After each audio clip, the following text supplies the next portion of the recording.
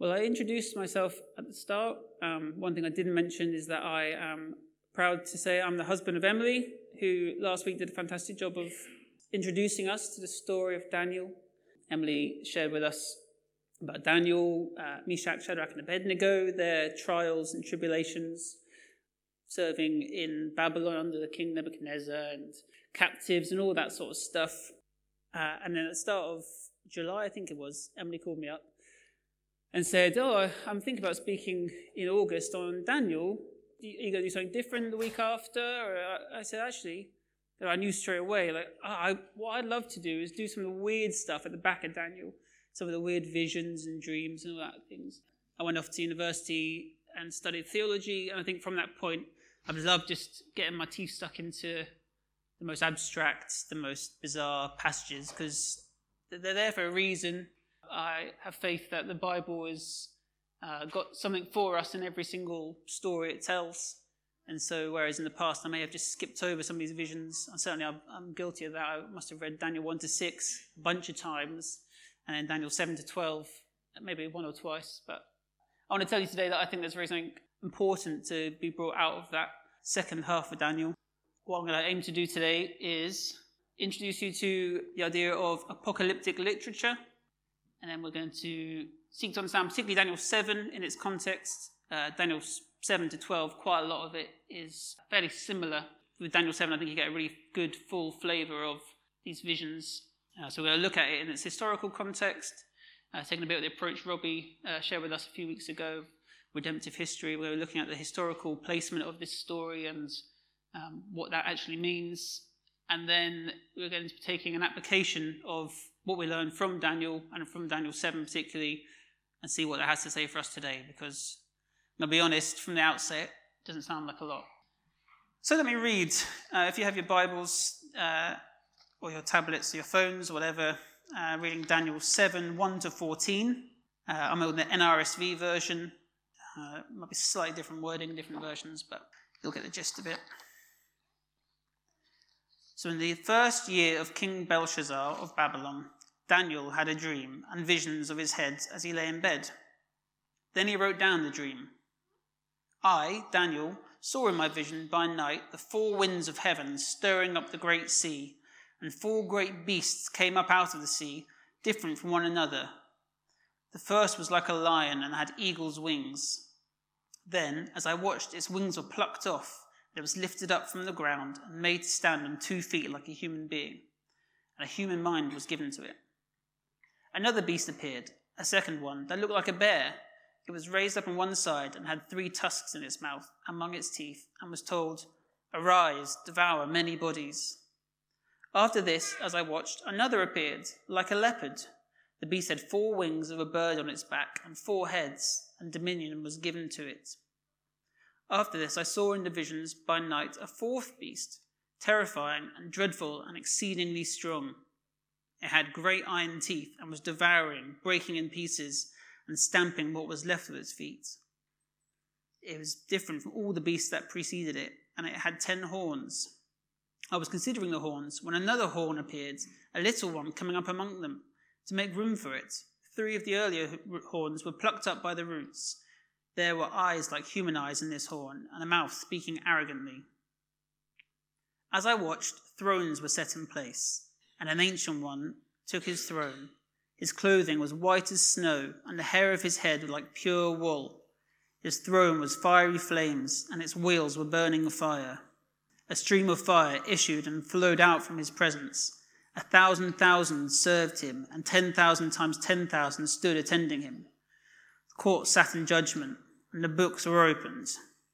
I watched them because the noise of the arrogant words that the horn was speaking. As I watched, the beast was put to death, and its body destroyed and given over to be burned with fire. As for the rest of the beasts, their dominion was taken away, but their lives were prolonged for a season and a time. As I watched in the night visions, I saw one like a human being coming with the clouds of heaven, and he came to the Ancient One and was presented before him.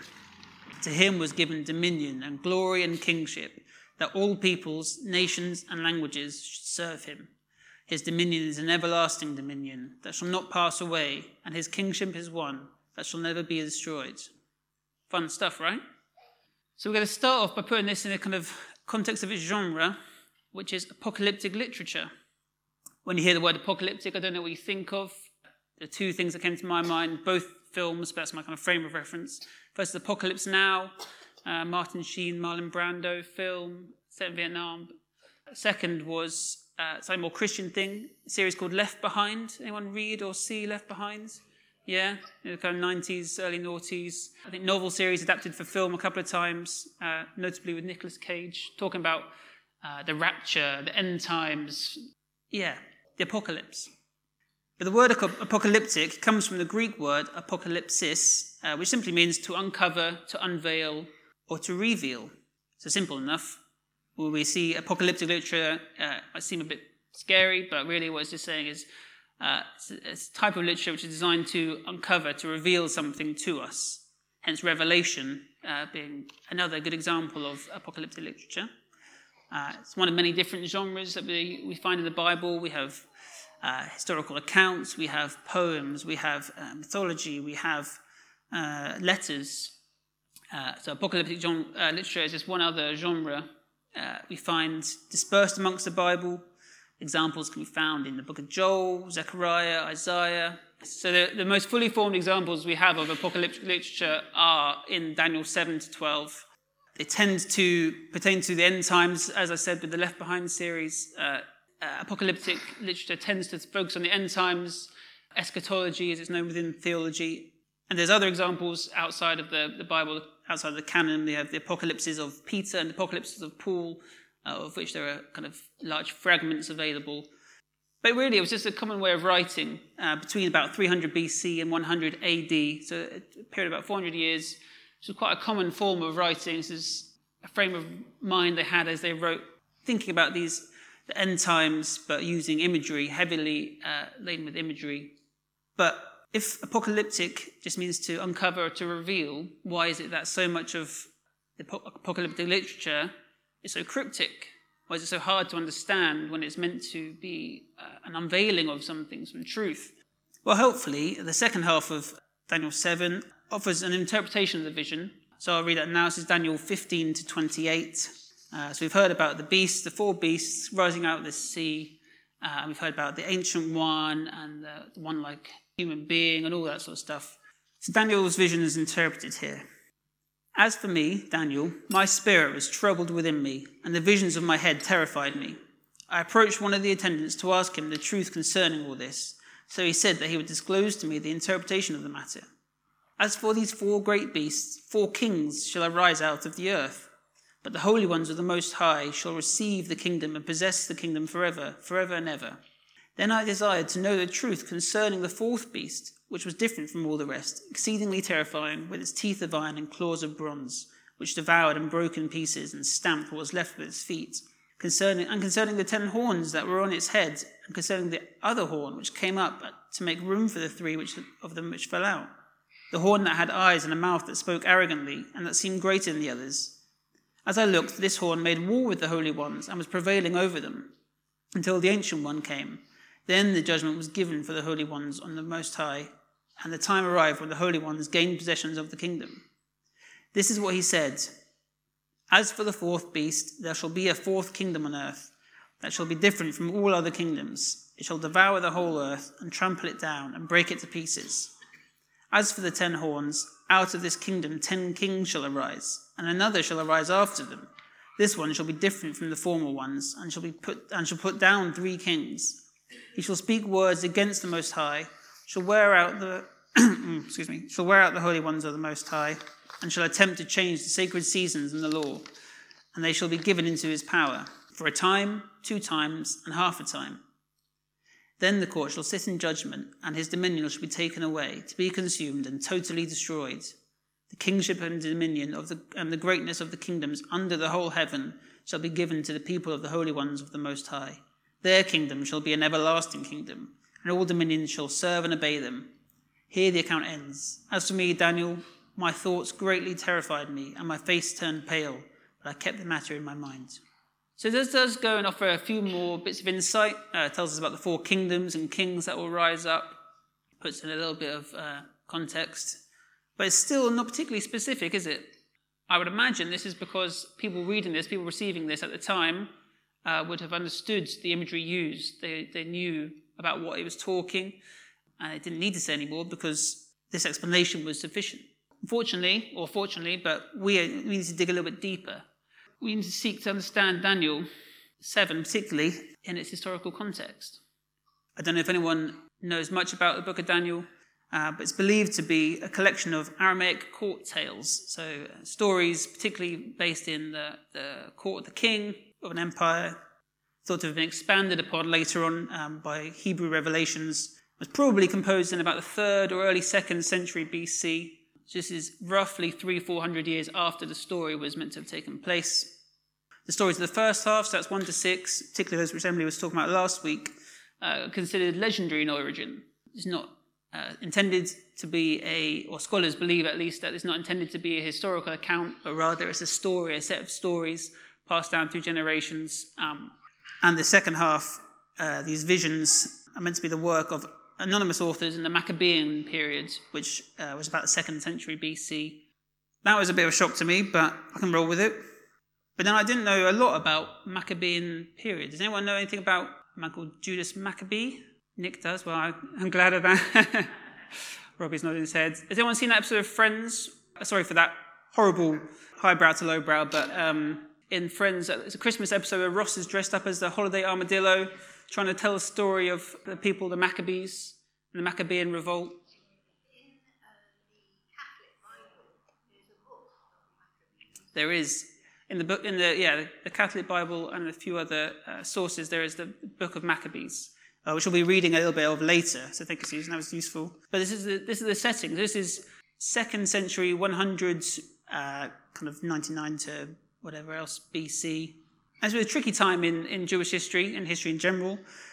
But they used the character of Daniel because in the Hebrew tradition, Daniel had a reputation as being a wise seer. There's a figure called Daniel, which was used in an Ugaritic myth from 2000 BC. So a long, long time before this character Daniel appears. And when you read Ezekiel 14, actually, there's a little note. Ezekiel 14:14 just says, so this is in the context of Ezekiel sharing visions as well. Even if Noah, Daniel, and Job, those three were in it, they would save only their own lives by their righteousness, says the Lord God. And in the NRSV version, and maybe in some others, there's a little footnote by Daniel there, where it says Daniel, or as otherwise read, Daniel, which suggests to us that this figure of Daniel, his origins go back to even the time of these Ugaritic myths, which talk about Daniel. So it's like a figure, and I was talking about this with my mum and dad. I saw the example of the hare and the tortoise. The story of the hare and the tortoise, I'm sure you're all familiar with. Yeah, one of Aesop's fables. And these are things that are intended to teach us through figures that we can kind of associate with. It doesn't matter if the hare and the tortoise actually existed at any point or other, but rather the message that they tell us is the important thing. So with Daniel, evidence seems to suggest that he was a legendary figure that was used to tell this story. Has anyone here heard of a man called Antiochus IV? Robbie again. That's why I'm glad you're here, Robbie. I knew that you'd be my shining light, A star. Antiochus IV, he was a Greek king of the Seleucid Empire. I'll explain in a minute where he comes from, but he was a king that was ruling over Israel and a whole region, really. But he was particularly aggressive against the Jewish people. He was threatening, really, to destroy temple worship in Jerusalem. He was a vicious leader. He basically thought a lot of himself. A lot of these ancient emperors and kings did. There was language used. He called himself Theos Epiphanes, which means manifest God. And then he defeated the Egyptians, and he called himself some other word, which meant bringer of victory. So he's not afraid of the limelight, is Antiochus. And essentially, he was a very powerful man. As Susan mentioned, there's a story of Maccabees, which describes some of this time, and an introduction to Maccabees. 1 Maccabees 1, there's a small passage which talk a little bit about Antiochus and the sorts of things he got up to. So I'm just going to read a small bit to you now. So if you've got your Apocrypha with you, you can pull that out. But if you haven't got one of these, it's very interesting. Apocryphal texts, as these are books that are not found in our Protestant Bibles. They're in the Catholic canon. They were used historically. They were in the Bible as either an appendix to the Old Testament or interspersed with it. But you can buy it, and it's some really interesting stuff, including the story of 1 Maccabees. So I'm going to read just a small bit. It describes the historical context we're in here. So after Alexander, son of Philip, the Macedonian, so that's Alexander the Great, who came from the land of Kittim, had defeated King Darius of the Persians and the Medes, he succeeded him as king. He had previously become king of Greece. He fought many battles, conquered strongholds, and put to death the kings of the earth. He advanced to the ends of the earth and plundered many nations. When the earth became quiet before him, he was exalted, and his heart was lifted up. He gathered a very strong army and ruled over countries, nations, and princes, and they became tributary to him. After this, he fell sick and perceived that he was dying. So he summoned his most honored officers who had been brought up with him from youth and divided his kingdom among them while he was still alive. After Alexander had reigned 12 years, he died. Then his officers began to rule, each in his own place. They all put on crowns after his death, and so did many of their descendants after them. And they caused many evils on the earth. From then came forth a sinful root, Antiochus Epiphanes, son of King Antiochus. He had been a hostage in Rome. He began to reign in 137th year of the kingdom of the Greeks. That's 175 BC. In those days, certain renegades came out from Israel and misread many, saying, "Let us go and make a covenant with the Gentiles around us, for since we have separated from them, and many disasters have come upon us." This proposal pleased them, and some of the people eagerly went to the king, who authorized them to observe the ordinances of the Gentiles. So they built a gymnasium in Jerusalem, according to Gentile custom, and removed the marks of circumcision and abandoned the Holy Covenant. They joined with the Gentiles and sold themselves to do evil. A little bit later on. So there's a chapter here which talks about the persecution of the Jews. Then the king, Antiochus, wrote to his whole kingdom that all should be one people and that they should give up their particular customs. All the Gentiles accepted the command of the king. Many even from Israel gladly adopted his religion. They sacrificed to idols and profaned the Sabbath. And the king sent letters by messengers to Jerusalem and the towns of Judah.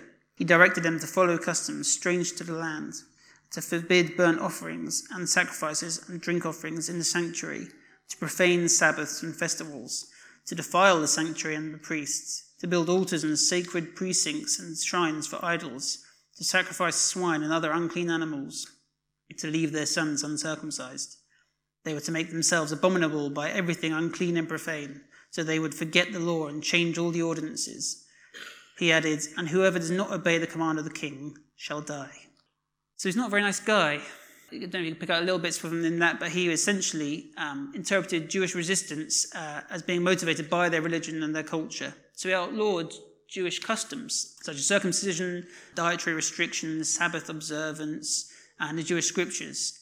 Most famously, many would argue, he built an altar to Zeus over the altar of burnt offerings in the temple, which, if you know anything about how the Jewish people felt about their temple and what that meant to them, this was unspeakable evil. Daniel, in later parts of these visions, describes this as the abomination of desolation. And actually, it's this act of building a statue to Zeus in the temple, which is believed to have led to the revolt of Judas Maccabee, which the story carries on to tell about, ending with the purification of the temple as it's restored. So he may have been a stereotypical emperor, big-headed, arrogant, full of kind of conceit, but what has he got to do with the 4 beasts that we've just read about and all of that crazy language? Well, it's worth stating at the outset there's multiple different interpretations of these visions. I can only offer you my best agreement with what a lot of scholars are saying. I'm sure there will be people here who may want to believe other things, may understand it differently, and that's fine. I have no problem with that. There are people that will argue it in lots of different ways, but this is what I've got for you. So the concept of the 4 world empires, the 4 kingdoms that the visions talk about, stems from Greek theories of mythological history.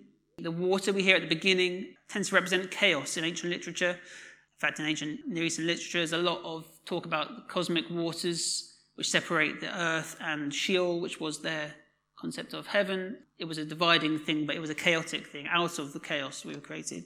And whilst earlier in the book of Daniel, in Daniel 2, there's a dream that's interpreted with a statue, which has a lot of correlation to this. The symbolism of the metals in that statue was drawn from Persian writings, but the 4 beasts that we hear today in chapter 7 reflects something from Hosea which I've got for you here, Hosea 13, where it says this. So I will become like a lion to them, like a leopard I will lurk beside the way. I will fall upon them like a bear robbed of her cubs, and tear open the covering of their heart. There I will devour them like a lion, and as a wild animal would mangle them. So already you see a clear correlation between this imagery from Hosea and older texts that the authors of Daniel 7 would have had at the time. They would have known well. There's a representation here of these four beasts. There tends to be agreement on this division of the beasts. So the lion that is described at the start is thought to be Babylon. It talks about the transformation of into a lion, and then being in the start of the story of Daniel, I think it's Daniel 4:16, and a little bit later. It's talked about Nebuchadnezzar being given the mind to be like a beast, and he was sent out and lived like a wild animal. If anyone remembers that from Daniel 4. Well, here we pick back up on that imagery of being a wild animal, and it's a reversal of the transformation Nebuchadnezzar went under. We hear in chapter 7 about the lion being given a human mind, which reflects his regaining of sanity, perhaps. Plucked wings, which looks about the loss of power, and transformation back to human state. And in Jeremiah 4:7, again, this is all to do with the exile in Babylon. Jeremiah 4:7 talks about Nebuchadnezzar as a lion, uses that same imagery, and says this: a lion has gone out from its thicket, a destroyer of nations has set out. He has gone out from his place to make your land a waste. Your cities will be ruins without inhabitant. So we get a fairly good picture from different sources of the lion representing King Nebuchadnezzar and the Empire of Babylon. So after that we have the bear, which is believed to be the Medes. In Jeremiah 51:11, there's a short passage which says this: sharpen the arrows, fill the quivers. The Lord has stirred up the spirit of the kings of the Medes, because his purpose concerning Babylon is to destroy it, for that is the vengeance of the Lord, vengeance for his temple. He was introduced to the Medes as the next ruling empire, set out to destroy the Babylonian Empire. And so this imagery of a bear told to go and maul and attack is represented by this Jeremiah passage where it talks about the Lord stirring up the king of the Medes to destroy Babylon. So next up we have the leopard. Leopard with 4 heads, 4 wings. It's believed to be Persia, and we get that from Daniel 11:2-7, which talks about Persia, and it says, now I will announce the truth to you. 3 more kings shall arise in Persia. The 4th shall be far richer than all of them, and when he has become strong through his riches, he shall stir up against the kingdom of Greece. Then a warrior shall arise, who shall rule with great dominion and take action as he pleases. And while still rising in power, his kingdom shall be broken and dividing to the 4 winds of heaven, but not to his prosperity, nor according to the dominion of which he ruled, for his kingdom shall be uprooted and go to others beside these. Then the king of the south shall grow strong, but one of his officers shall grow stronger than he, and shall rule a realm greater than his own realm. After some years they shall make an alliance, and the daughter of the king of the south shall come to the king of the north to ratify the agreement. But she shall not retain her power, and his offspring shall not endure. She shall be given up, she and her attendants and her child, and the one who supported her. In those times, a branch from her root shall rise up in his place. He shall come against the army and enter the fortress of the king of the north, and he shall take action against them and prevail. At the start of that little chapter, Daniel 11:2, it talks about that there should be 4 kings, and this is purportedly related to the 4 heads, 4 wings of this leopard being Persia. So the final one, and the one that's particularly important today, is this 4th beast, the exceedingly terrible, strong, all that sort of stuff. The worst sounding one, really.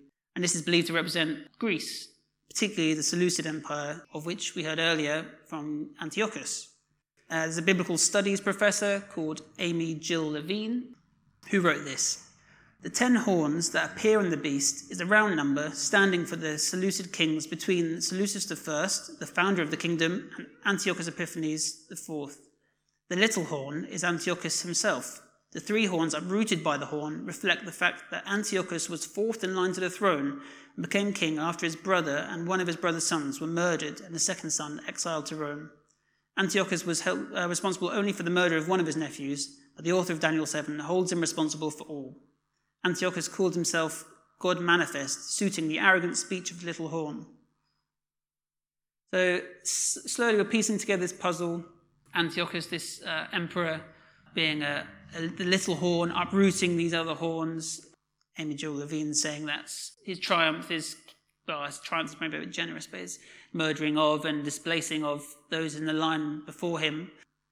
And certainly the arrogant speech, which was talked about both in the first half in the vision itself and kind of explored at the later part, talking about arrogant speech. That fits what we heard earlier about Antiochus, how he viewed himself, this kind of cult of personality he had around him, the way he wanted to be viewed. So hopefully that makes a little bit more sense of the four beasts. To each there is a relevant comparison with other parts of scripture and history which seem to reveal who they're talking about. But what about the second half, the ancient one, the one like a human being? Well, the Ancient One, or in some translation it will say one like the Ancient of Days, but the Ancient One is meant to be a reflection of God. Now there's some that would say it kind of talks about a Canaanite God, but the way it describes the throne with wheels of fire sounds a lot like Ezekiel 1. If you've read Ezekiel, there is a part of a vision where it talks about God's throne, which has wheels and it's mobile. It's a mobile throne. And so this is another suggestion that this Ancient of Days, perhaps unsurprisingly for many of us, but the Ancient of Days talks about God. The one like a son of man, however, is an interesting one. In the NRSV, it says a human being. Some translation will say one like a son of man. But it seems to be talking about a human being or a group of people. Notice they ascend from earth into heaven. And the usual suggestion is that this represents a triumph of the Jewish people over their oppressors. Very strong, with a Christian mind, with 21st century eyes. This sounds a lot like messianic imagery. Jesus coming on the clouds, all that sort of stuff. But we must remember this actually was written for a group of people at an earlier point before Christ had even come. So while those things are really useful and encouraging for us, actually there's interpretations of that which we can see.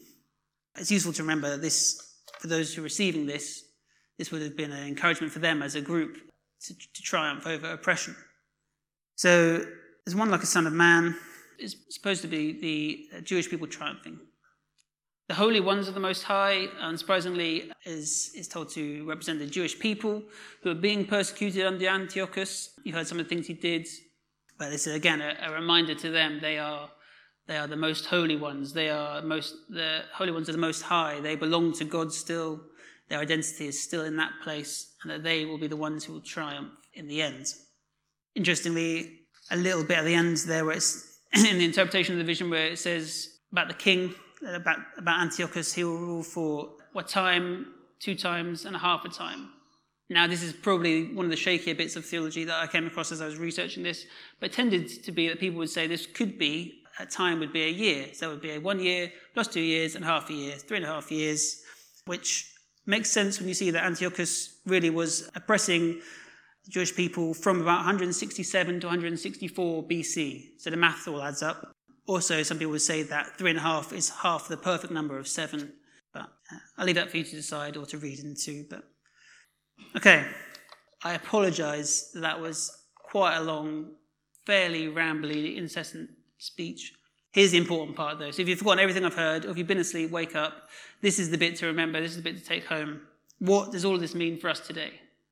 Well, the people of Israel have this wonderful knack of being able to see themselves in the stories of others. In fact, when we were talking about doing women in the Bible, as I said earlier, part of that is so we can see ourselves in their stories. We can identify with what they have gone through and allow God to speak to us through that identification. But as generations came and went, the Jewish stories were remnants of their identity as a people. They're able to identify themselves with the trials of those who had come before them. You see this a lot in the Bible, particularly when it talks about God. It talks about God being the God of Abraham, Isaac, and Jacob. That's a reminder of the God who was there then is here now, the same God, the God who brought you up out of the land of Egypt. That was often used not even in a time where there were the same people who were alive coming out of Egypt, because we know many of those died in the desert and didn't make it through, but this was used as a reminder of, remember that story, our story. It is ours, and that God who was there then is still here now. He's still our God. This isn't just a Jewish thing. As I was saying earlier, I studied theology at Exeter University, and my dissertation was on the Negro spirituals, the songs of the slaves, and as a song of worship, really, as an act of worship. And these songs were full of biblical allegory, full of stories from the Bible. And they sounded just like nice songs, but really for the people, they were singing them, whether they were in the plantations or serving wherever they were, particularly in the South. These songs were their way of identifying with the people in the Bible whom God had been with before, as a reminder that God is with them today. Songs talk about all sorts of different biblical figures. There's a writer called Krista Dixon who said, the singers were not bothered by chronology. There was a gap of 2,000 or 3,000 years of history and development between the biblical era and their present. There was an immediacy about their relationship to biblical persons, which allowed for intimacy in the midst of estrangement. So it didn't have to directly correspond to what they were going through. They could see themselves in these stories, and they sang about it. They sang about crossing the Jordan and entering the promised land. There was freedom to them, the north for many. They sang about Moses going down, delivering God's people out of slavery. Obvious comparisons there. They even sang about Daniel. Didn't the Lord deliver Daniel? Then why not every man? They sang. And just as they read into the story of Daniel, they could see what Daniel's story represents, the message God was speaking through that, and how it applied to them. I think that we can do the same today. So if Daniel is a legendary figure, placed in the context of a well-known period of Jewish history, that's done purposefully. Just as all the Bible, regardless of genre, was written for a purpose, more often than not, it was intended for a specific audience as well. So the message that can be taken from Daniel was that the God who was with Daniel, with Shadrach, with Meshach, and with Abednego, in all their trials under an oppressive system, is the same God who is with the designated recipients, those in the Maccabean period, those we've heard about under Antiochus. Same God is with them in their trials under a different oppressive regime. The visions remind them and us that ultimately all kingdoms will fall and the King of the Ancient of Days will endure forever. And it's still true today, though we may now live under the reign of Boris Johnson and not King Nebuchadnezzar or Antiochus Epiphanes. God is still the God of liberation. He still hears the cries of his people, and he still works for our good in all situations. So as we read these visions, don't be scared by the beasts and the confusing imagery, but remember that the God this speaks of, who is with his people, is with us now. So Lord, we thank you for this message of hope, that under all oppression, in all circumstances, amongst all different trials, you stand with us, just as you stood with those who came before us. We thank you for this history that binds us, and pray that we leave here today with a restored sense of trust. You are the God of history, God of Abraham and Isaac and Jacob. And just as you served and were with them, you're with us. In your name we pray. Amen.